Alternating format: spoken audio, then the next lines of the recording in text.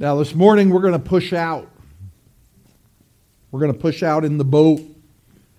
We're going to go into deep waters today. We started last week with our introduction to the epistle to the Ephesians, Paul's epistle to the Ephesians. And last week, if you didn't have an opportunity, I would encourage you to go on our church website or go on to Sermon Audio. You can listen to last week's message as we did an introduction into this epistle and provided all the dates and all the historical and literal background that is associated with this. So today we're going to shove off. We're going to go into some deep waters. Unbeknownst to me this morning as we were in Sunday school, we went into some deep waters. And we were way over our head. But I'll tell you this, God was glorified because we saw the full magnitude, the glory of God. And I'll just throw a plug for Sunday school, but our Sunday school, we are doing a thing called to knowing God. Knowing God. How do we know God? How do we know the intimate knowledge of the person of God? And if you want to know God more, if you want to understand the principles of knowing God, I invite you to join us for Sunday school at 9:15. But today we're going to look at the 10 blessings of the believer. The 10 blessings of the believer. Now, we're going to look at 3 of them today. So this could be called the 10 blessings of the believer, part 1. And you could naturally assume there's going to be a part 2 and 3, and who knows, maybe a part 4. But today I want to take you into Ephesians, and I want to take a look at 3 really critical verses in Ephesians. And they're verses 3, 4, and 5. 3, 4, and 5. Now I want to put a caveat on this. These 3 verses, along with the rest of Ephesians chapter 1, is some really profound and deep biblical truth, right? And there's only so much you can do in 45 minutes. If perchance you didn't get everything, all you have to do is go to a website and replay the message. And our messages are always out there by about 2 o'clock, 3 o'clock in the afternoon, the latest. So if you miss something, just go back and replay it, and you'll be able to hear it. What do we know from last week? Well, Paul writes to the church in Ephesus to tell them the theme of Ephesus, the immeasurable riches in Christ. The immeasurable riches in Christ. Right? And he calls them to live in a manner that is worthy of those riches. Right? He doesn't call them to live in a manner that's partially worthy. He calls them to live in a manner worthy of the gospel. You even heard it as we read our scripture reading in Colossians 1, that we are to live our lives in a manner worthy of the gospel. May I throw out something to you early on?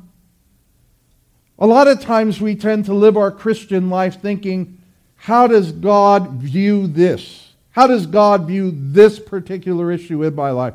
How does God view my devotion? But may I add something? You should live your life in view of who God is, who Christ is, and what He has accomplished for you. If you look at it that way, what you will see is that what God has done and what Christ has secured on the cross is invaluable. And what it should do is it should raise your awareness and your knowledge of God so that you're living in a manner worthy of the gospel.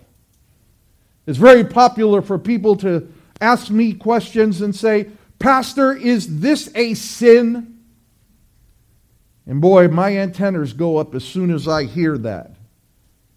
They go up because what immediately comes into my mind is, how close can I get to sinning without crossing the line? I think from now on my response is going to be, forget that. What's your heart toward Christ? What's your heart toward Christ? Does your heart justify hardness? Does your heart justify unkindness? Does your heart justify laziness and slothfulness to God? Does your heart justify indifference? Does your heart justify drunkenness? Does your heart justify all manner of wickedness? That's the profound question. The question is not whether this is a sin or that is a sin. The question is, where is your heart toward God? And the challenge that goes out to all of us today is exactly that.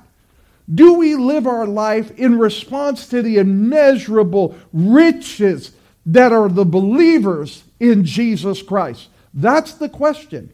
Ask yourself today that as we study the Word of God.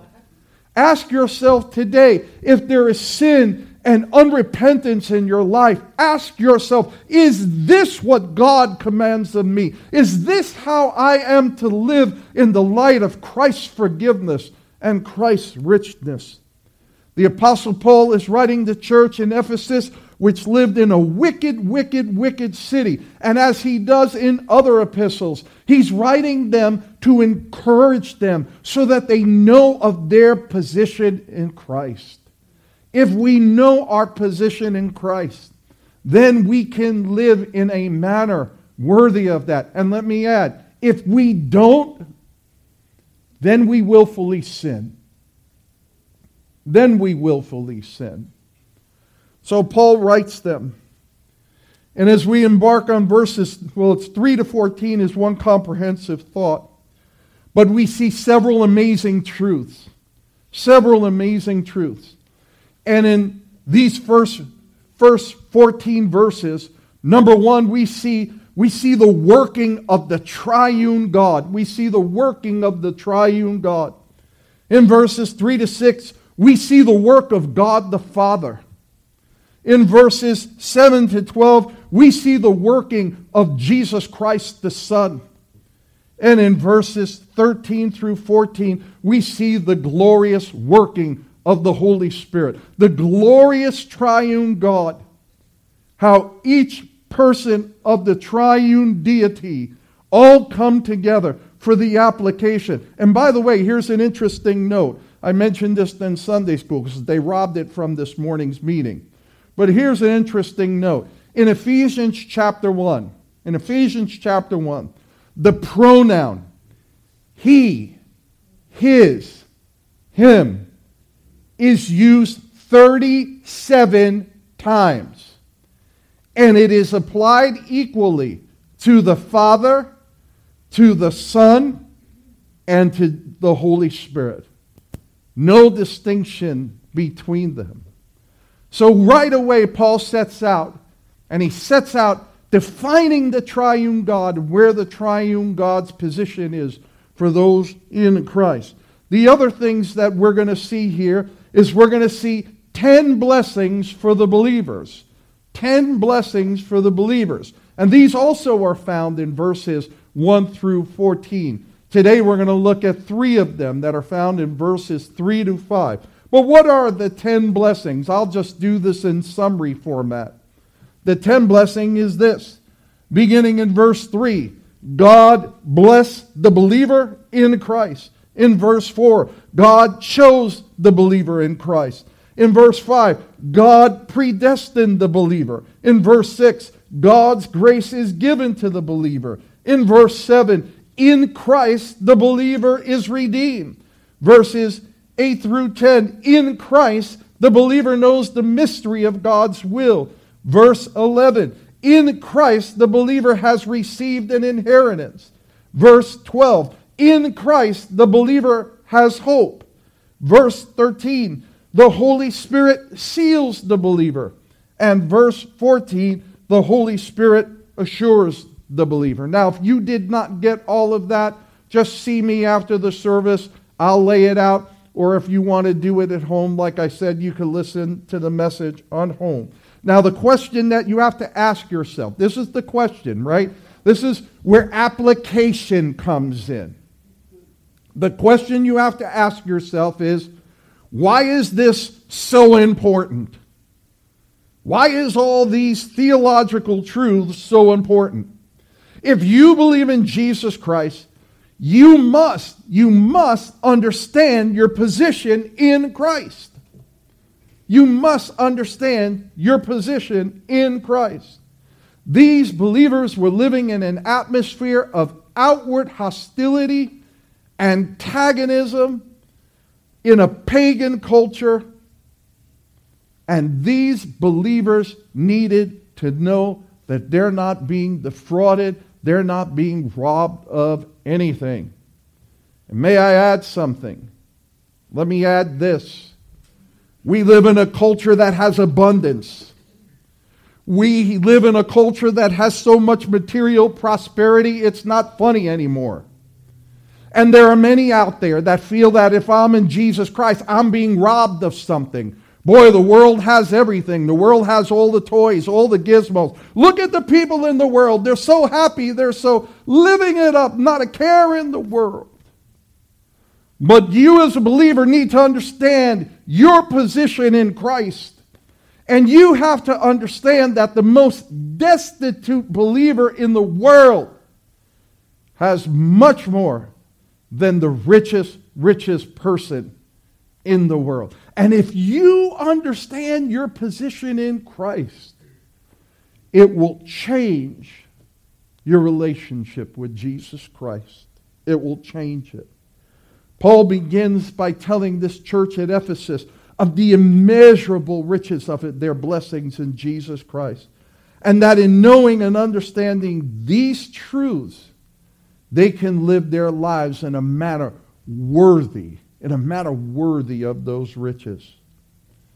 Paul intends that believers would know, as he says in Ephesians 3:18, that believers would know what is the hope of his calling, what are the riches of his glory, and his inheritance in the saints.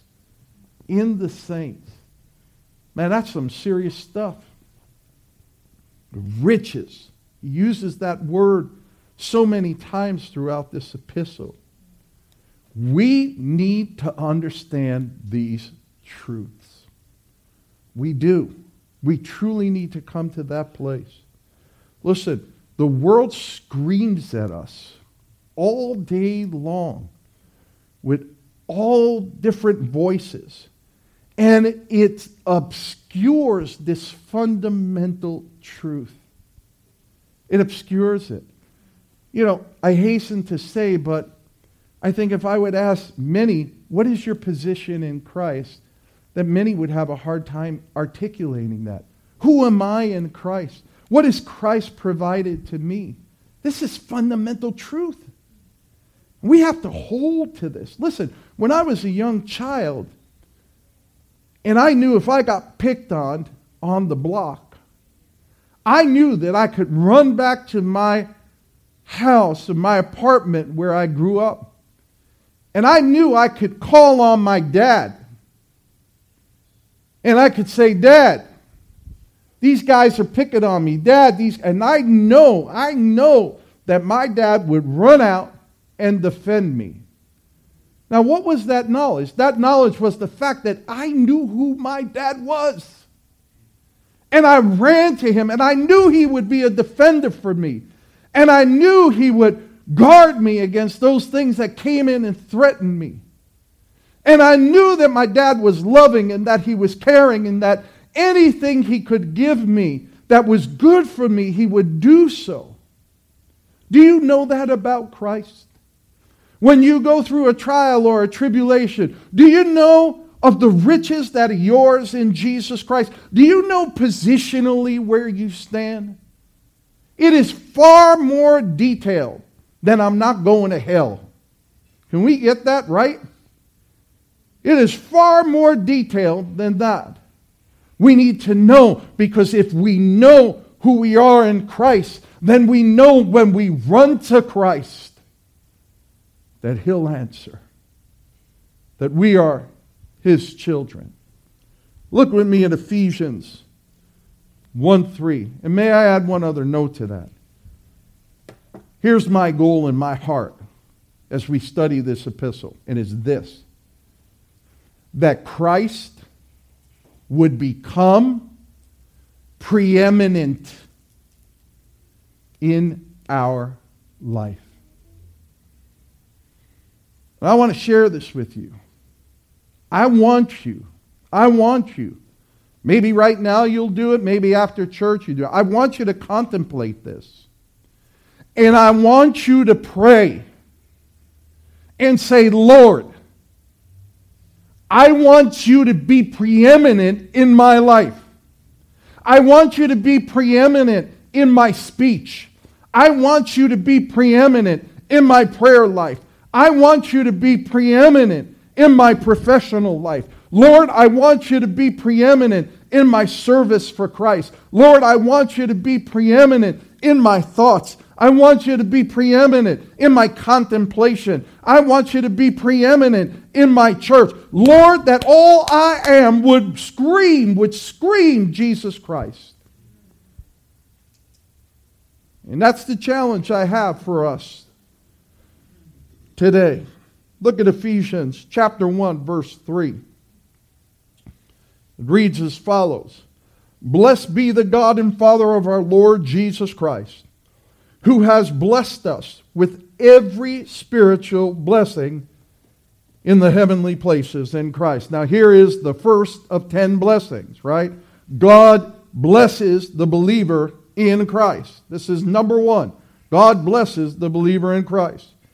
And here in verse 1, God uses the term, God bless. We've discussed this. We've discussed this on church. We've discussed this on Tuesday night Bible study. Hopefully you know what that means. When the Bible, New Testament says bless, what does it mean? It means that the favor of God is upon you. The favor of God. Who does not want the favor of God in their life? Man, I want more favor of God. I'm going to be honest with you. The favor of God. That's why Jesus said, blessed are the poor, blessed are the meek. And everybody says, well, what does that mean? That means be happy, but that's a short definition. You're happy because the favor of God is upon you. Conversely, you're going to be sad if the favor of God is not upon you. Paul begins this greeting. Blessed be the God and Father of our Lord Jesus Christ. And he adds, who has blessed us with every spiritual blessing. He has blessed us with every spiritual blessing. As to this blessing, God blesses the believer with everything for life and for godliness. I hope that sounds familiar to some of you from Tuesday night when we look at 1 Peter chapter 1 verse 3 where Peter writes, seeing that his divine power has granted to us everything pertaining to life and godliness through the true knowledge of him who called us to his own glory and excellence. Peter reiterates basically what Paul states here, that Christ has given us everything to life and godliness. Life on this earth and all things pertaining to godliness. You know, it's an interesting thing. I don't have to go shopping for more. In Colossians chapter 2, verse 10, you don't have to turn there, but the Apostle Paul says this. He's talking about the position in Christ. He talks about in verse 8, don't let anybody defraud you with vain philosophy, right? He says, because you lack nothing. And in verse 10 he says, and in him, in Christ, you are complete.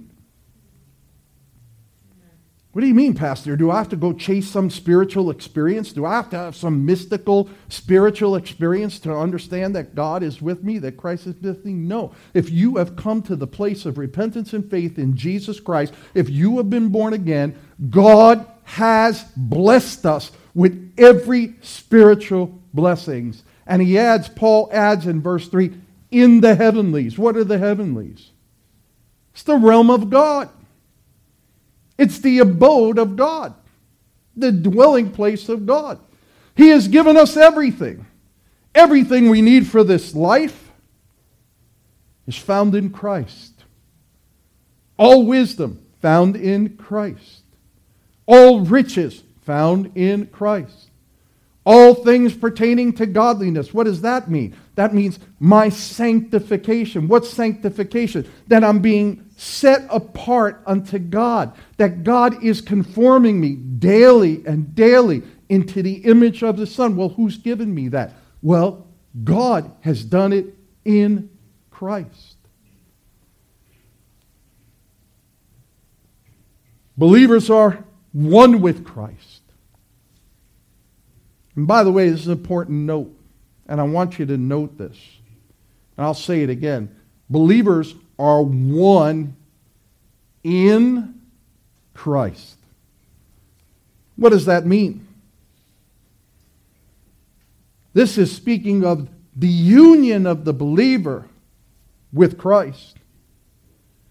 And this is not talking about some form of mystical, it's not talking about a water baptism. Matter of fact, Paul says in Galatians chapter 3, verse 26 through 28, you may want to turn there because I want you to see this, because this will explain what it means to be in Christ, because this is a term that Paul uses all through his epistles, and we talk about it, right? We talk about that if we are in Christ. Galatians chapter 3, verses 26 through 28. Paul, writing to the church at Galatia, says this, "For you are all sons of God through faith in Christ Jesus. For all of you were baptized into Christ and have clothed yourself with Christ. There is neither Jew nor Greek. There is neither slave nor free man. There is neither male nor female. For you are all one in Christ." Notice, go back to Ephesians chapter 3. Notice what Paul says in verse 3. "Blessed be the God and Father of our Lord Jesus Christ, who has blessed us with every spiritual blessing in the heavenly places in Christ." What does it mean to be in Christ? Paul said in Galatians, you were baptized, and he's not talking about water baptism. He's talking about spiritual baptism. That upon salvation, the believer is placed in Christ. That's what he's talking about. He's talking about spiritual baptism. You're placed in Christ. What does it mean to be in Christ? We are placed in Christ, and we are clothed in Christ. Christ's righteousness is now our righteousness. Now, I know that's something hard to fathom, but it is true. The believer is clothed in the righteousness of Christ.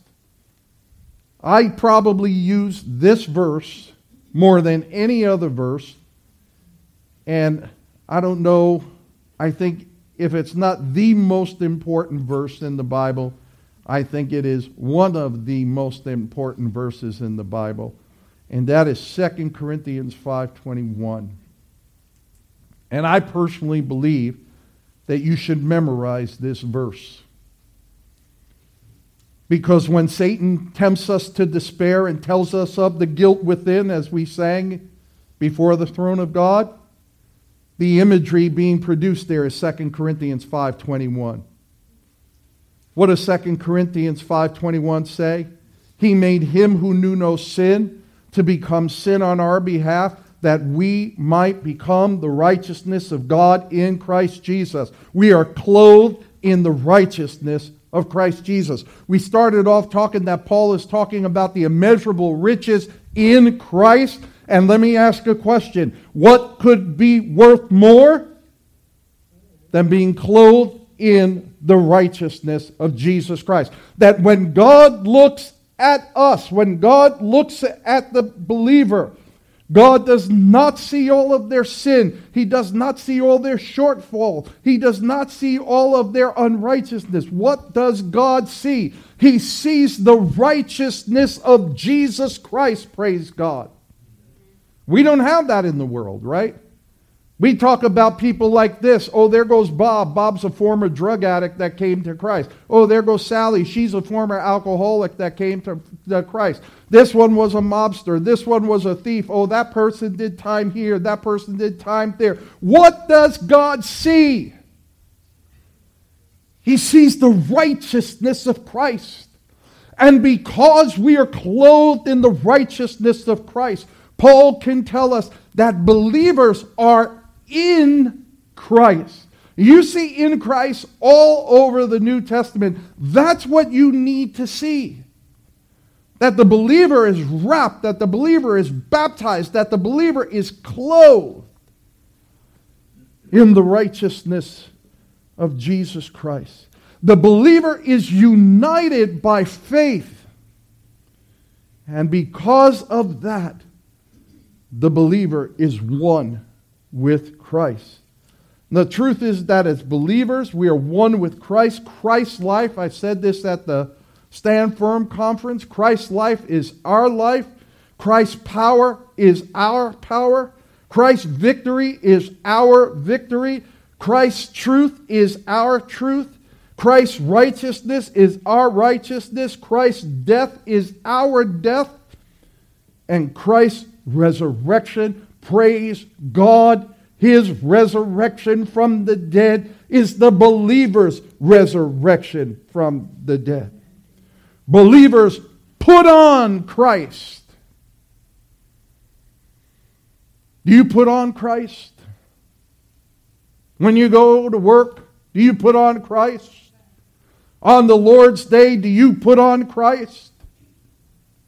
When you go to school, do you put on Christ? Is Christ preeminent in you? Is your life a testimony to the immeasurable riches that are found in Jesus Christ? This is what salvation does. This is true redeeming, redemption. As a result, all believers are one in Christ. That is why, Paul says, we are blessed with every spiritual blessing in Christ. And this is the first of these 10 blessings that we see here in Ephesians verses 3 through 14. And it is, notice that Paul is jumping out and he is telling them this at the beginning. You know, he's not saying, poor little babies, you're suffering for the faith. Oh, just keep up there, hang in there. Notice he's not throwing out, oh, you can do all things through Jesus Christ who strengthens me. By the way, that's always taken out of context. Contextually in Philippians, it's true.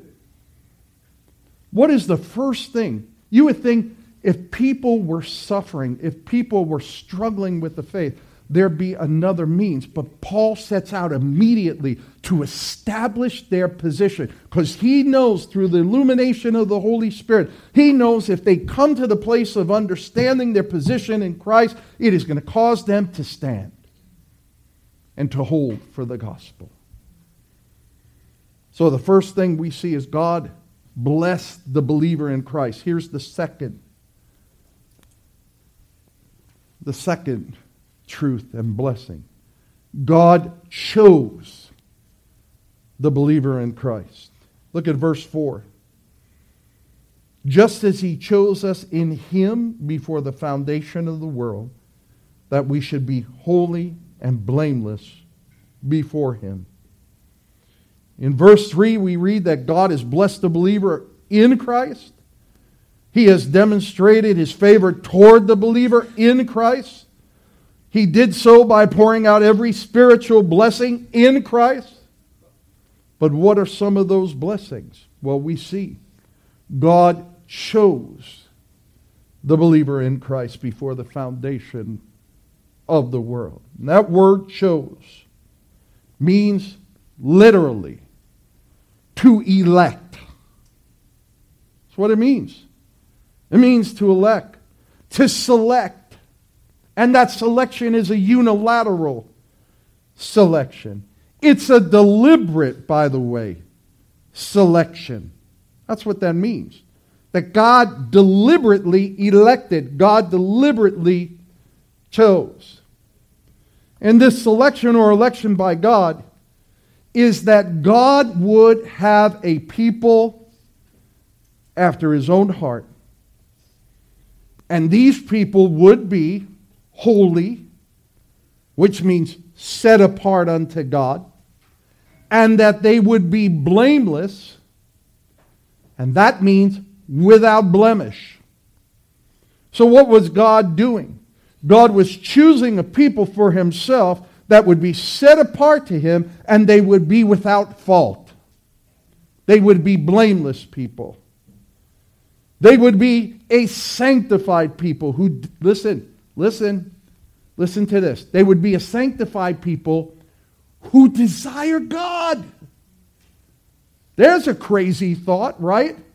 That the people of God would actually desire God.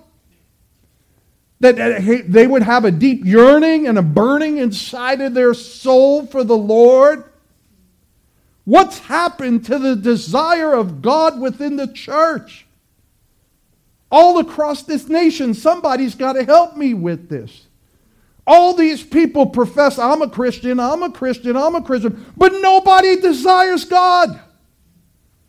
And if you tell them to do 2 things or 3 things with the church in a week, they're like exhausted and exasperated. Oh, well, what am I going to do? I'm going to miss my favorite show. What?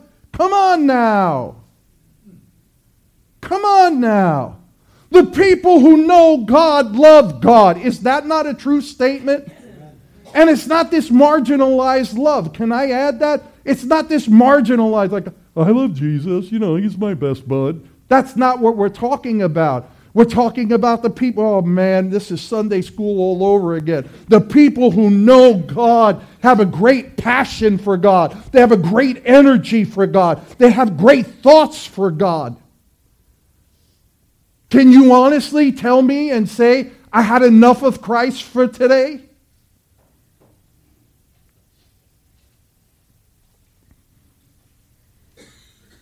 I could hear Mike Gray going, preach it, Pastor.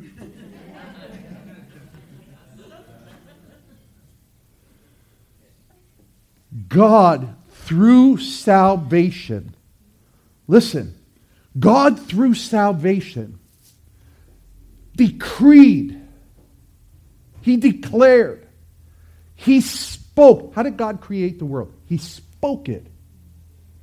God through salvation declared, there will be a people for me. There will be a people for me. And this election, we see right here in Ephesians chapter 1, this election is about those people. Listen, in the Old Testament, we see that God chose Israel. And right, he tells them, I didn't choose you because you were the most numerous among the people. And I didn't choose you because you were the best of the people. I just chose you. Basically what God was saying, I chose you because I chose you. End of story. Don't ask me any more questions. Right?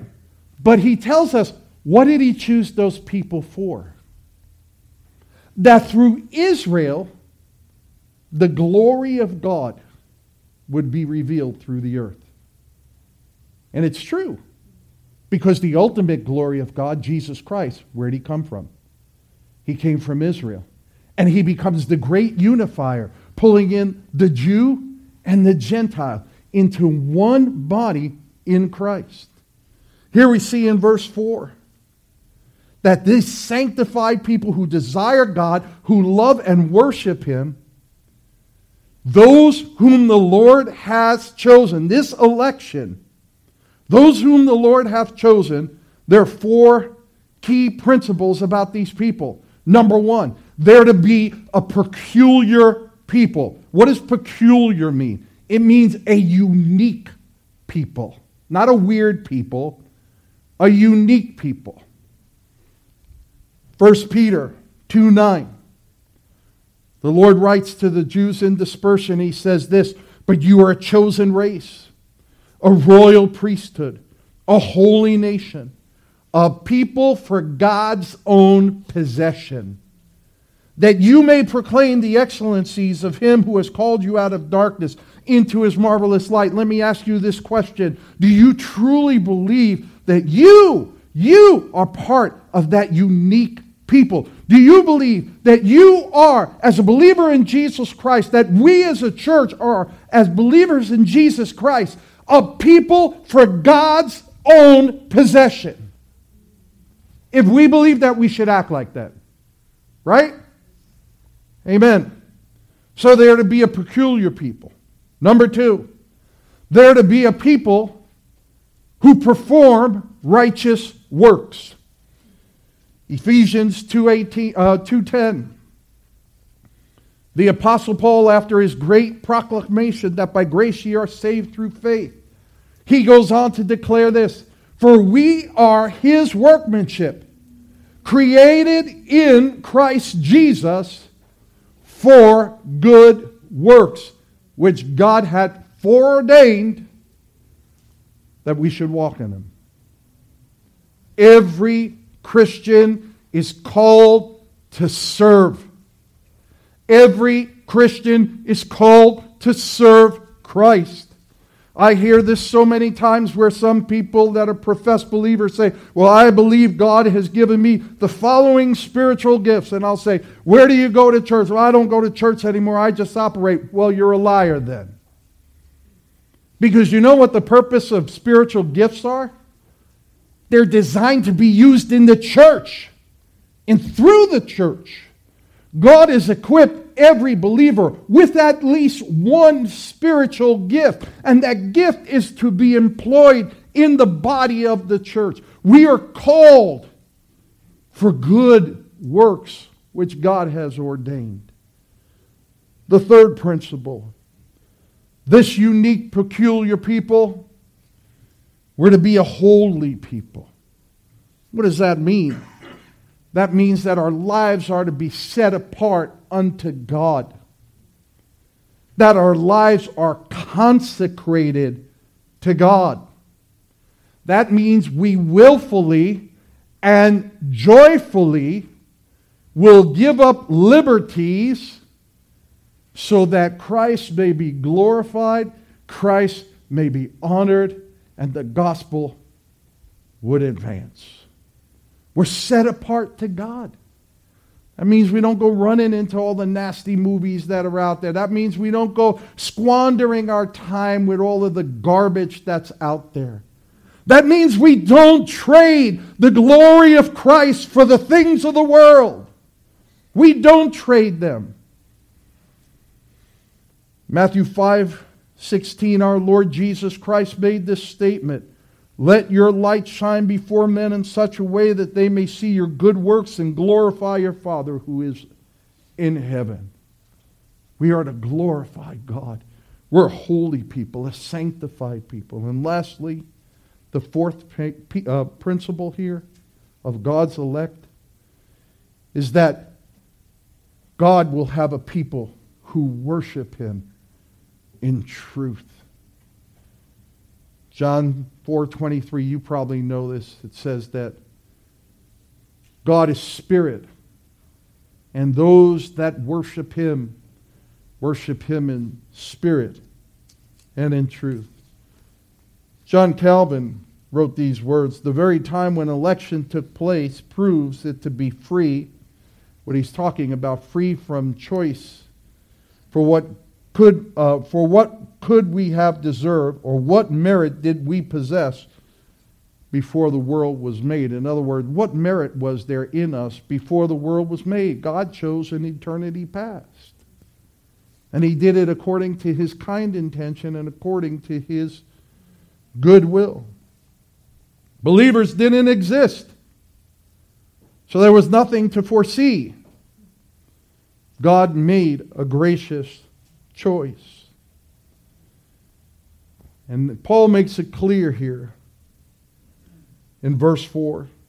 He says God's choosing is that people would be holy and blameless before Him. This is a humbling truth. A humbling truth.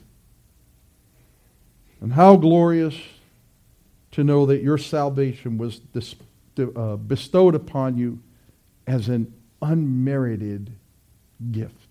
We didn't do anything. We didn't do anything.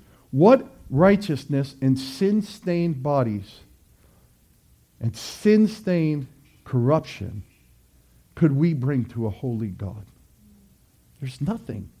God knew. God responded. God did. And God saved. And God made us new creations in Jesus Christ.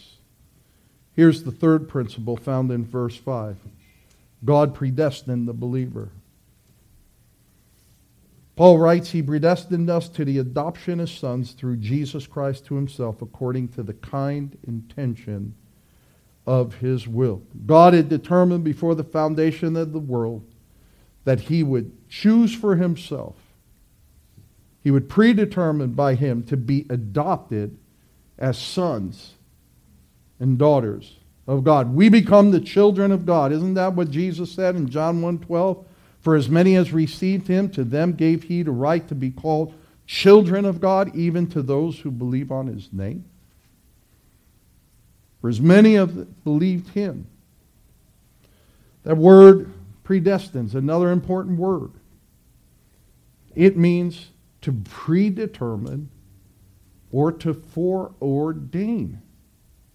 This again is the decree of God. We see the same truth of Paul in the epistle to the Romans in Romans 8:29. For whom He foreknew, He also predestined to become conformed to the image of His Son, that He might be the firstborn among many nations, many brethren. What does it mean to be conformed into the image of His Son?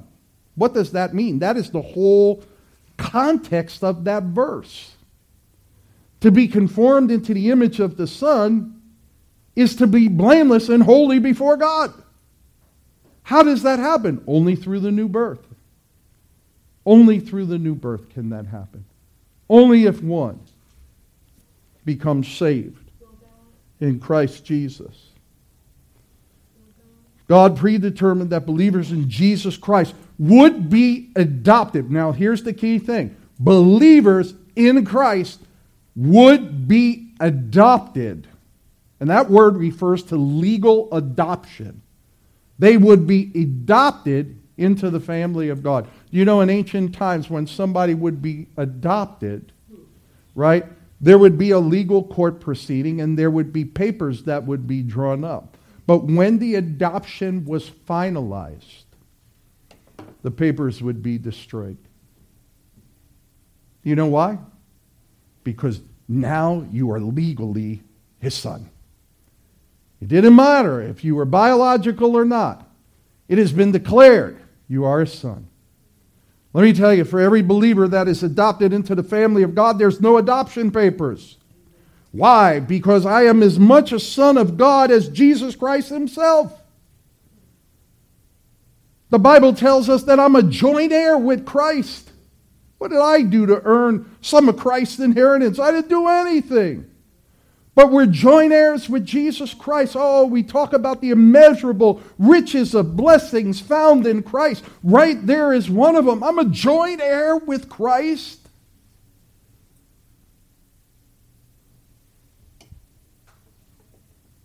And even here we see, regarding this predestination, 3 additional principles. The Scriptures tell us that God's predestination is done. Number 1, it's done in love. Verse 4. So there isn't this mean, indiscriminate God. How was it done? It was done in love. In God's perfect love. The second one is based on the good pleasure of His will. We see this in verse 3. We see this in verse 9. We see this in verse 11. And what was the purpose of all of this? The purpose of all of this was that God would be glorified. Verse 14. All this is done in God's perfect will and choice. However, it does not alleviate man of their responsibility.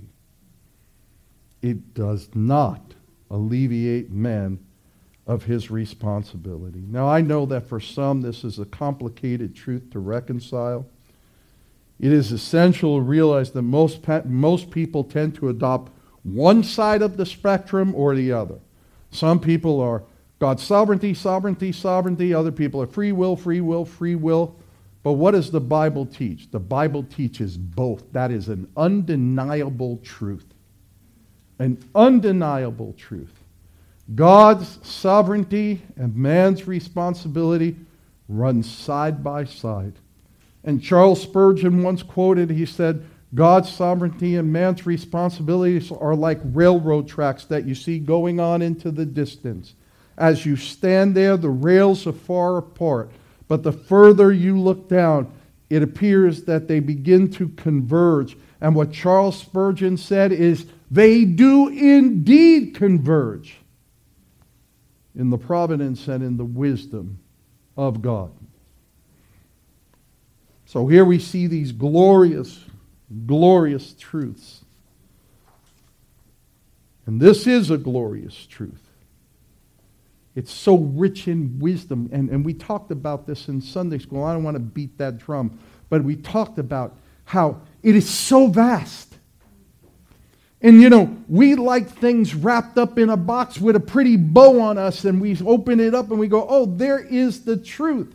But there are still mysteries to the knowledge and the wisdom of God. The Bible has revealed to us what God has chosen to reveal to us. But it does not sum up the mind or the nature of God. And in the Scripture we see these tensions that run side by side. And this is one of those tensions, right?